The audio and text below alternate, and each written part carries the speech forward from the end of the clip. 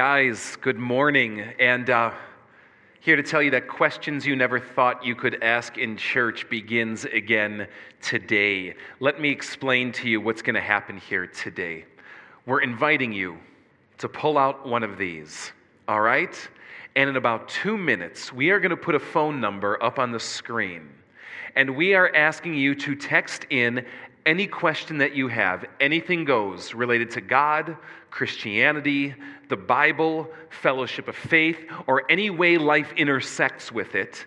And I am going to receive those questions anonymously. And what I'm going to do is the best job I can of simply answering them right here, right now, on the spot. And here's why we do it. We think asking questions is good. We think that if we're taking our faith seriously and actually trying to come to terms with God in His will, questions will inevitably arise. And I've met so many people and have been part of churches in the past where questions were viewed as something taboo, as though it expressed a doubt that should be better left unspoken, or it should go into territory that we shouldn't ask. I'm here to tell you today that's not the kind of church we are at Fellowship of Faith. If you have questions, we want to hear them. And everything is fair game. The weird, the strange, the bizarre, the convoluted, the crazy, the heretical, the irreverent. Questions that come from faith. Questions that come from doubt. Questions that come from skepticism. They can be simple and straightforward. They can be hard and complex. But I want to encourage you today, whether you're a Christian or not, and if you come here with questions about God, Christianity, the Bible, fellowship of faith, and the way it intersects it with life, ask Him here today. Because there's nothing worse than just shoving them down and leaving them to gnaw in unanswered places. So let's jump straight to the phone number. And here it is, 1-815-314-0363. Again, text any question you have right now to 815-314, that's 0FOF, and we are just going to start getting them, and we'll take them away. As this starts to stream in, Neil prayed at the 9 o'clock service for the questions to come in overwhelming capacity then as well. And I just counted them up between services. It was like 52 or something. I think we got to like 25 of them. So thanks, Neil. And along those lines, start sending them. Let's see what we get. All right. What happens to a child who is not baptized because the parents are not believers? So again, what happens to a child who is not baptized because the parents are not believers? What happens to that child is that they miss out on what God always intended of having an amazing relationship begin to be nurtured at even the age of infancy with the living God. Parents, what you do matters for the spiritual life of your children. However, I suspect within this question is another question behind the scenes that goes, well, if they weren't baptized, does that mean they go to hell? No, you do not have to be baptized to go to heaven. You do not have to be baptized to be entered into the kingdom of God. That does not denigrate the importance of baptism, but be careful of associating the two like that in your mind. Let's go to another. How do you deal with anxiety and the ugly in the world and fears of death when you know you're supposed to have faith in God? Speaking from someone who has dealt most of his life with deep, constant anxiety, I'll just answer this one personally by saying it's faith in God that has been my strongest defense and counterattack against the anxiety that wants to tear me down. And that faith will at times be shaken. that faith will at times be taken out from the knees. And sometimes you'll find yourself churned back into those places of deep anxiety from things within or the ugly from without. But the way that I found to deal with it is by actually doing it. Lord, I can't control this. Lord, I'm afraid of what if. Lord, how can... Oh, Lord, I throw myself in your grace. I throw myself in your mercy. Catch. I love that passage from 1 Peter. Cast all your anxieties on him because he cares for you. Learning how to do that is easier said than done. But if you're in the same place that I've often been, I can tell you, you certainly can learn how to do it. Where is heaven?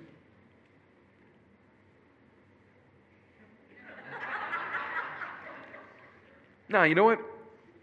It's common, isn't it, to say heaven is up?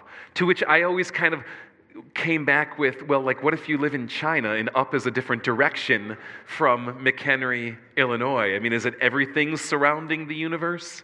Now, here's where heaven is at. Heaven is where God is at. Someone asked a related question at 9, and let me address it again.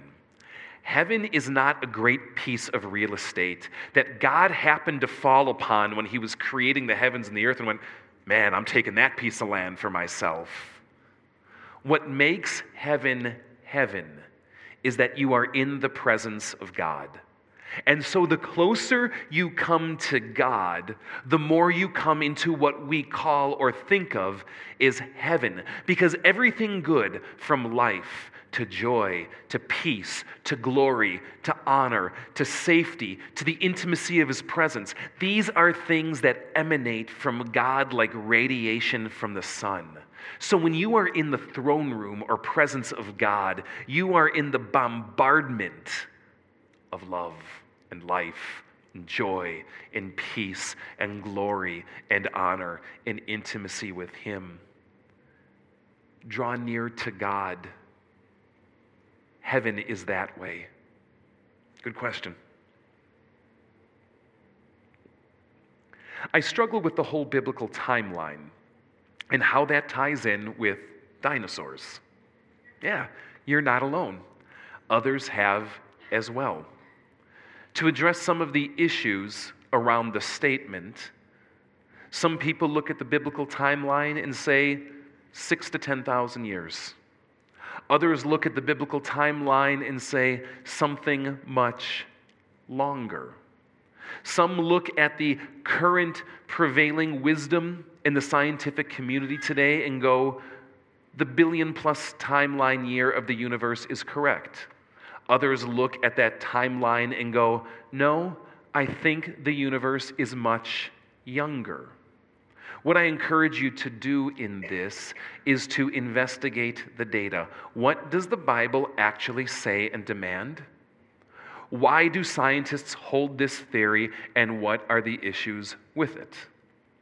Because people, scientists and Christians alike, have come down on all sides.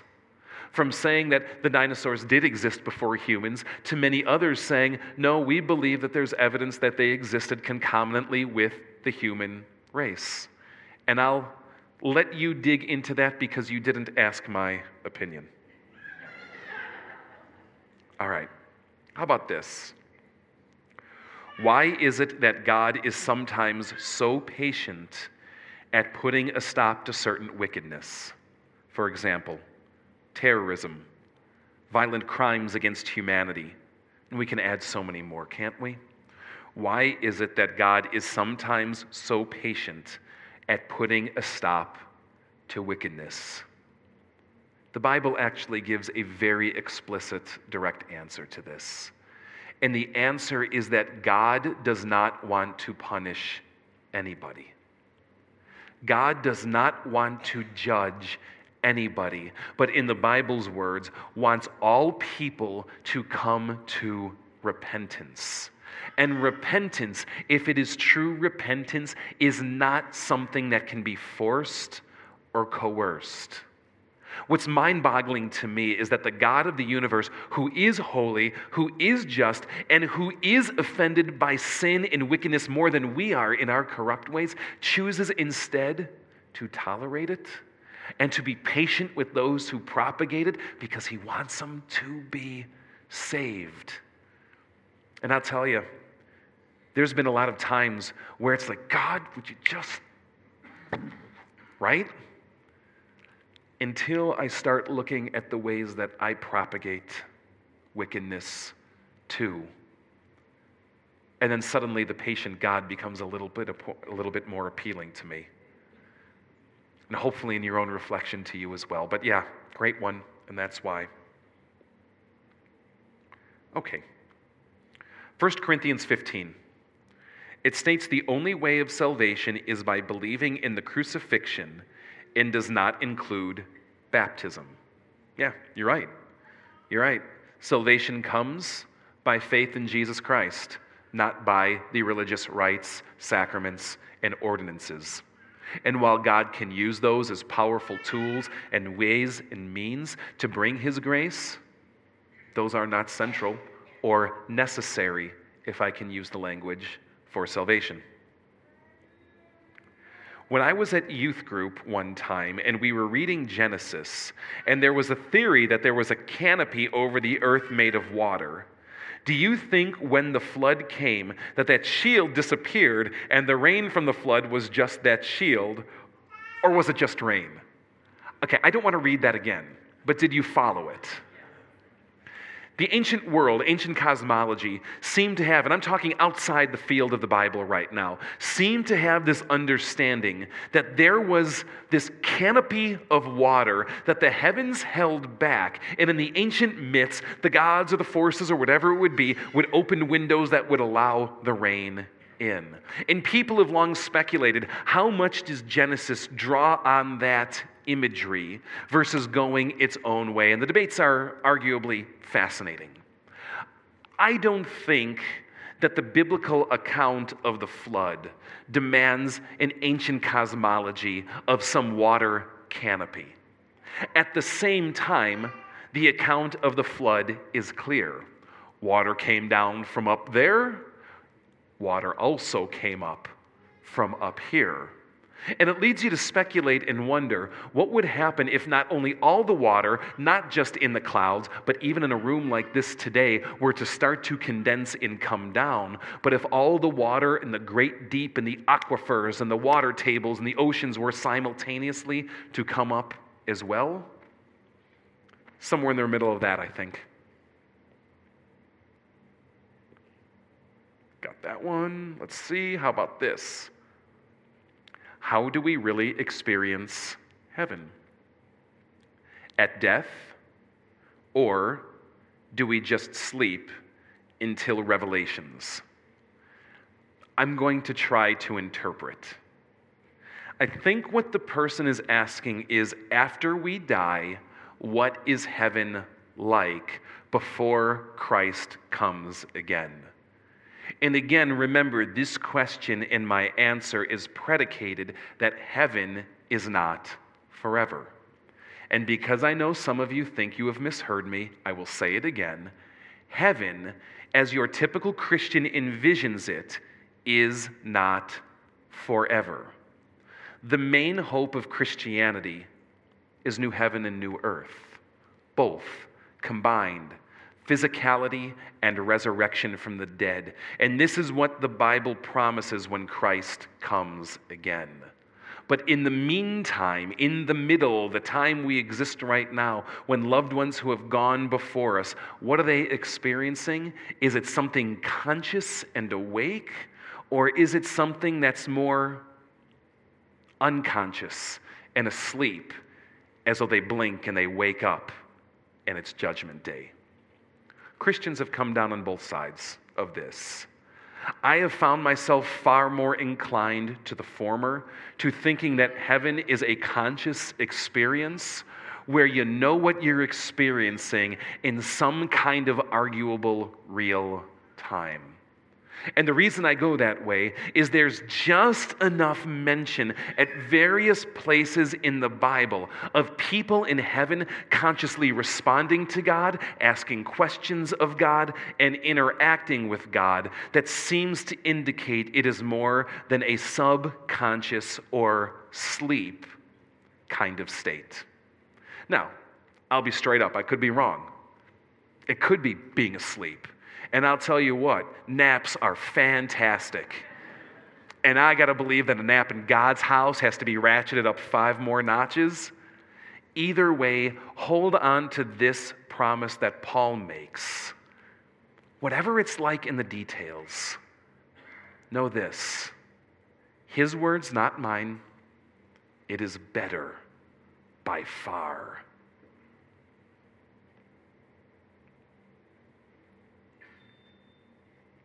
Okay, a few here that seem to be of the same vein.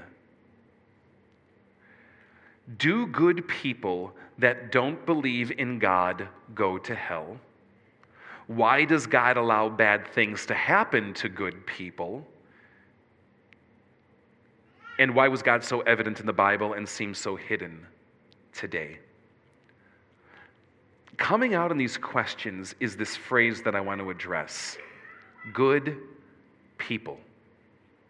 One of my favorite passages in the Gospels is when this teacher comes up to Jesus and he says, "Good teacher," addressing Jesus.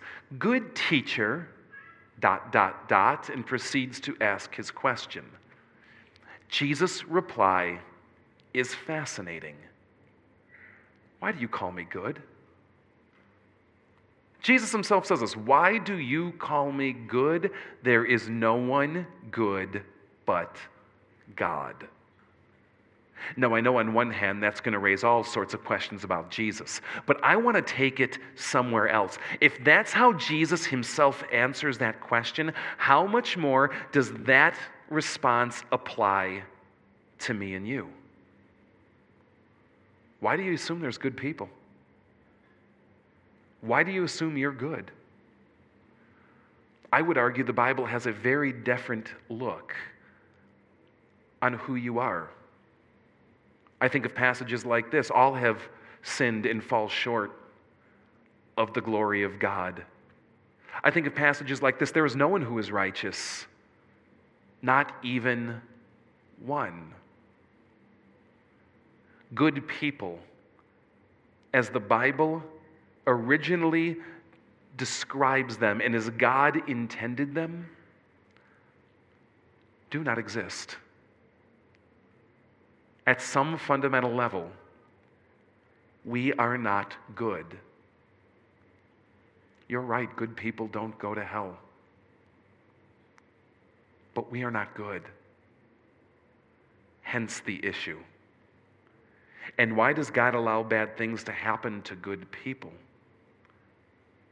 Forgive me, I don't mean to play lightly with what you're saying, but I think it's an important corrective. We assume people are innocent, and surely many people are innocent of the atrocities they have to face specifically. But there isn't a one of us who deserves blessing from God. Each of us deserve nothing but the making of our own sinful nature and what that inevitably reaps. The message of the Bible is not that God saves good people from harm. The message of the Bible is that God saves bad people from what they deserve. But because God is patient, we suffer in the meantime. Why was God so evident in the Bible? And why does he seem so hidden today?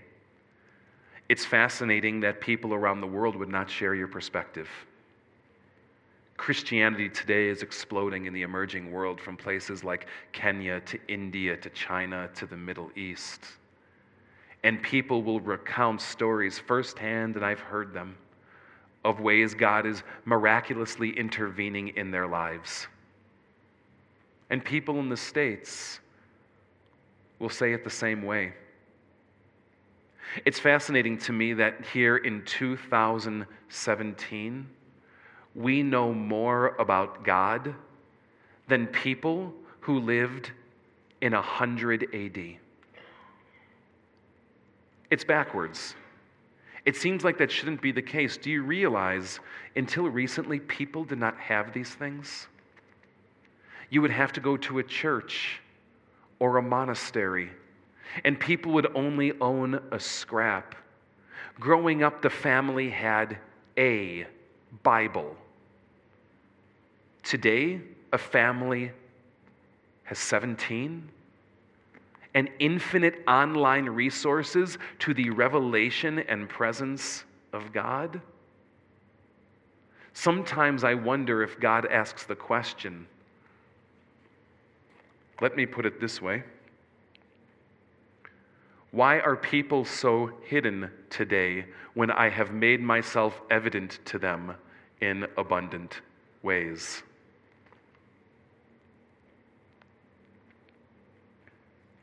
Okay, so we're getting some heaven things coming in here. And this one has a please respond on it, so we better hit it, right? Will there be tacos in heaven? Yeah, but they're shrimp and you'll be allergic to them, so it's just... Will there be tacos in heaven? No, there will not be tacos in heaven because there will not be digestive systems in heaven or mouths in heaven or stomachs in heaven. You are a spirit. Your body is rotten in the ground. You will not eat in heaven. But at the new heaven and new earth and the resurrection of the dead, you better believe it. All right. Will I be able to tell dirty jokes in heaven? Or will I automatically know new jokes? All I have are dirty jokes. You know, the way that heaven is described is that there is a purging that takes place. That the things that we find funny now, we see from a different light. And that's why the Bible invites us even now to think in a heavenly kind of way. What is it like to take on God's way of looking at truly what's funny and truly what's not? So not only do I think you won't be telling dirty jokes in heaven, I think if you heard them, they would be quite lame. Yeah. Will there be humor in heaven? You'll be there. You better believe it. Is orange the new FOF color for the day? For 5 weeks. You may have seen sitting around us, we got like Orange Nation over here on stage right. And if you're wearing the orange shirt today, stand up. So what's with all the orange today? You can sit down now. That's cool. Thanks, guys. This is Team Oasis. Here at Fellowship of Faith, we partner with this amazing mission organization called Oasis for Orphans in Kenya. And Kenya is a country that's racked not only by poverty and political issues, but also the AIDS crisis, and there's orphans left in the wake. And what this agency or mission organization does is seek to just develop holistic help, physical help, spiritual help, educational and vocational, and just the love and protection that comes from a family unit that surrounds you. And this group that you saw standing up in about 5-6 weeks in the middle of July is participating in the McHenry Run Walk, the 510K that's going to be happening here. And they're running as Team Oasis. They're running in those orange shirts. They're running to bring awareness to the cause. They're running to make people aware of the needs in Kenya. They're running to raise funds that I'll tell you about a little bit more today. That is what the Orange Nation is about today. All right, can family members look in on us from time to time in heaven? And I assume what you mean, the family members are in heaven looking down, and not that the family members are down looking up. So let's go with the idea that you have a family member, they are in heaven. Can they look on us from time to time? I don't know. I just don't know. The inclination, of course, is to say no. But with the exception of one spot that I can think of in Luke 16, it never talks anywhere about a separation being fixed. You see instances of Samuel in the Old Testament coming back as a spirit. It's weird. I don't know what to make of it. But there you go. I want to encourage you to something, though. To be connected with your loved ones again is something that I think all of us who believe in heaven yearn for. But it's not your loved ones who are protecting you and looking out for you. God is. Let your loved one enjoy heaven. Put your faith in Christ. You'll see them there again someday, and you'll be reunited in a way that death will not separate. But in the meantime, let God be the one you turn to look in on you, to guide you, to surround you. Okay. Do you help someone in need, regardless of what it may cost you, and even if they may have other motives? Do you protect yourself and family, or do you help because, and I'll read this literally, what you should do? You following the nature of the question here? Many of us, I think, have been in that place where you see someone in need, but you know that by helping, or at least you fear that by helping, it may make you vulnerable in some way. It may lead to harm coming back around you, or it may fuel something that feeds a false motive in them. You know, there isn't a formulaic answer I can give today to every specific situation of to what degree you're called to help someone, or in what method you're called to help someone or refrain. The Bible says this: love them. Love your neighbor as yourself. And love goes beyond an emotional feeling. Love needs to be expressed in tangibility.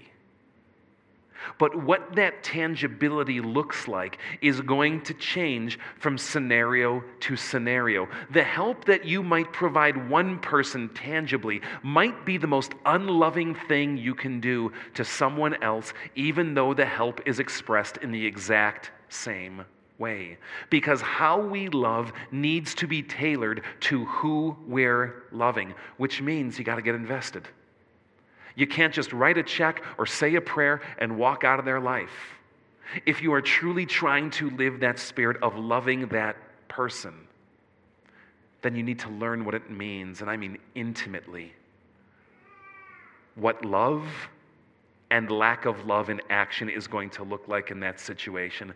And I encourage you this: if you're in a tricky spot right now and you don't know what to do, lean into trusted, mature believers around you. Hey, come talk to me if you want. And I'd love to help you process it out loud, and maybe we can find what that path might look like together. Okay. Who are the 144,000 sealed in Revelation 7, verse 5? The book of Revelation is weird, right? And it talks about this 144,000 who are sealed for God, and it actually names them by tribes, 12,000 of arguably almost every tribe of Israel, but not all of them. You can go look on your own. People have interpreted this in different ways.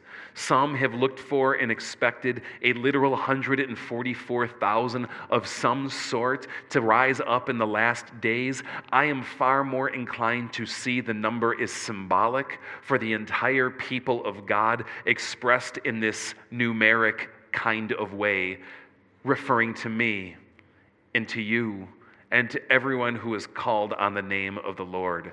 So if you have faith in Christ, good news. What I believe Revelation is teaching is that you are among the 144,000. And no, it is not limited to that exact number. Now, what if we are missing books of the Bible that are crucial to our understanding of God and His Word. Yeah, and we are missing a lot of who God is and things that Jesus taught and what His Word happened to be. John himself in the Gospel of John says, if everything were to be written down that Jesus had said or did, there wouldn't be enough room in this universe, kind of my ad lib, for all the books that it would contain. The point of the Bible is not that it gives us everything there is to know about God in His way. The point of the Bible is it gives us what we need to know for His way of salvation. God is deep and infinite and vast, and there is so much that He did that we just won't know. Not until we get there. But don't let that scare you from thinking that something is missing that's crucial along the way. Because the Bible in its testimony says, I have given everything I need to give you to know the essence with clarity of my way of salvation. So let it do what it wants to do in that way. All right, let me reload. How do you know the difference between good and evil? 3 basic ways. And I think they need to be held in tension as a sort of trifecta. How do you know the difference between good and evil? Step 1. You see what God has actually said and what God has actually revealed. And if God says it's good, faith invites us to trust God that it is actually good. And if it says it is evil, God invites us to trust Him that it is actually evil, no matter how good it might actually look. And so at one level, He reveals that to us, to give us that crucial piece of guidance along the way. But we know that people are very capable of misinterpreting this thing or bending it to their will so it says what they want it to say. Which leads us to number 2, your conscience. Jesus would talk about this, the Bible talks about this, that God has written on each person's heart, whether they've never heard of the Bible or ever seen this thing, what His will is in terms of good and evil and right and wrong in every day. God's given you a conscience to guide you, and believers, He's poured His Spirit on you too. Lean into that and don't dismiss what it has to say. But of course, the problem is we know how we're all capable of searing our consciences, right? We know how to do this, how to harden our hearts, how to buffer it, how to put a callus over it to insulate it from sensitivity to right and wrong today. To which is why God gave us what's called the church. And the church is not this building. The church is a community of believers who gather intentionally in His name. God's given you these people to call you out, to bring collective wisdom to the renegade paths and the rogue ideas that we might stray. Except we all know how groupthink works and how easy it is for even a collective group to go the wrong way, to which is why God gives us the Bible, to be a corrective to that kind of thing every step of the way. So His Word, your conscience, and believers, holding them in checks and balances, swirling together to illuminate the specifics of good and evil in any given day. And the church has been doing it ever since. All right, we had this one at 9, but I think it's an important one because it comes in with exclamation points. Why the beard? Why the beard? See that hand right there? Let me tell you the story of the beard. It's about 10 weeks ago. Got my hair cut, and I didn't like what they did with the sideburns. So I decided to kind of let it grow scruff out, give it like 2 weeks, 3 weeks, something like that, until things kind of evened out and sanity was restored on my face. And it was about 3 weeks in when I hit the itch factor. Men, you who have grown beards, or women who suffer with that calamity, you know what I mean, but that itch factor when it starts to come in a little thick, and it was ready to go. But something happened that changed destiny that day. Tina looks at it, my wife. She comes up to me, and there's that look in her eye. And it's that look I remember when we were dating. And she kind of pressed herself up against me and starts going like this. I love it. I love it. Now, do you know what you do when the love of your life and the most amazing human being who's walked Mother Earth presses their body against you and starts stroking your face? You keep the beard. And until she says otherwise, it's here to stay. Let's take one more. Is it possible that the Bible has been corrupted by the sin of humanity? Is it possible that the Bible has been corrupted by the sin of humanity? Those of you who know me know I always operate from a platform of going, of course. Anything is possible. It's fascinating with the Bible. This thing that we claim to be God's living, breathing word, this thing that we claim to be infallible, inerrant, basically true, trustworthy. Is it possible for it to be corrupted? You better believe it's possible. But possible and probable are not the same thing. And never make the mistake of thinking that just because something is possible, it therefore is. And here is why I don't think what we hold today has been corrupted by humanity. Putting aside all the beliefs that I have, that I think the Spirit of God guides the church and the Spirit of God guides the process, and things that could be dismissed by someone who struggles with that or dismisses that, there are more copies of the Bible than any other ancient document that has ever existed in history. Of the New Testament, over 26,000 different manuscript traditions alone, before the 10th century. And it's fascinating for the people who study these kinds of things. You can look at various manuscripts along the way and see different wordings here, different verses here, slight changes and aberrations in things along the way. It's fascinating when you look at these things. At no point is a major Christian doctrine ever called into question. At no point is the identity of Jesus, the nature of God, his way or work or salvation plan in this world ever compromised. The reason this kind of study is so boring is because the changes that you see are things like this. This one says Christ Jesus, while this one says Jesus Christ.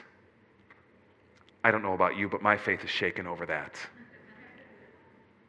And what's fascinating to see is that even as certain documents might take things and might go on a minority position, the overwhelming evidence coming from different copy traditions from different people in different places stand as this uber corrective of what the Bible actually has to say. Let me ask you, if there's 26,000 different copies coming from 26,000 different copyists in 26,000 different places, all of ancient origin, and 4 of them have a different verse going a different way, is that a corruption?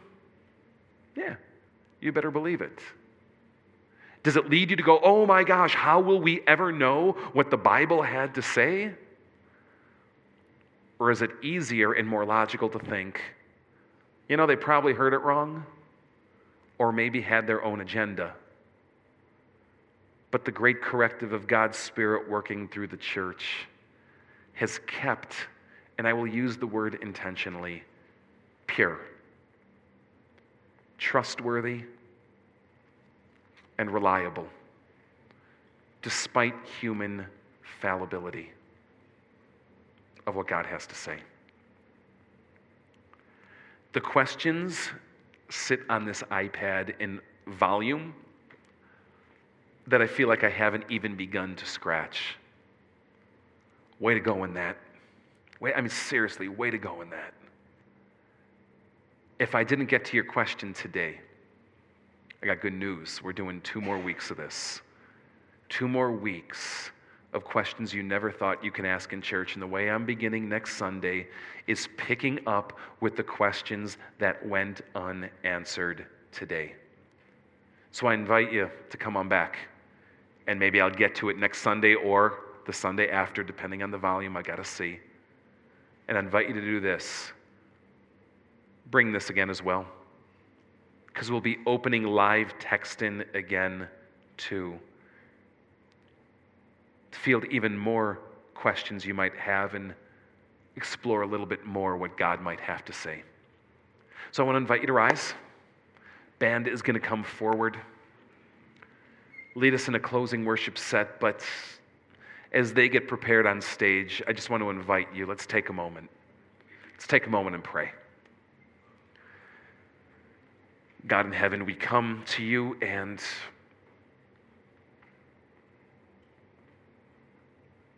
bear our questions, our doubts, our insecurities, our worries, our curiosities, and our pleas for insight, or revelation, or illumination, or guidance. From the beginning, your book records you as a God who speaks, a God who listens, and a God who is present. And I pray through these questions that we've asked here today and the others that churn in our mind, that you guide us and reveal yourself. Show us, God, your way. And not, Lord, just for curiosity's sake, but that through it we may know you more. We may come to love and know you more. In your name.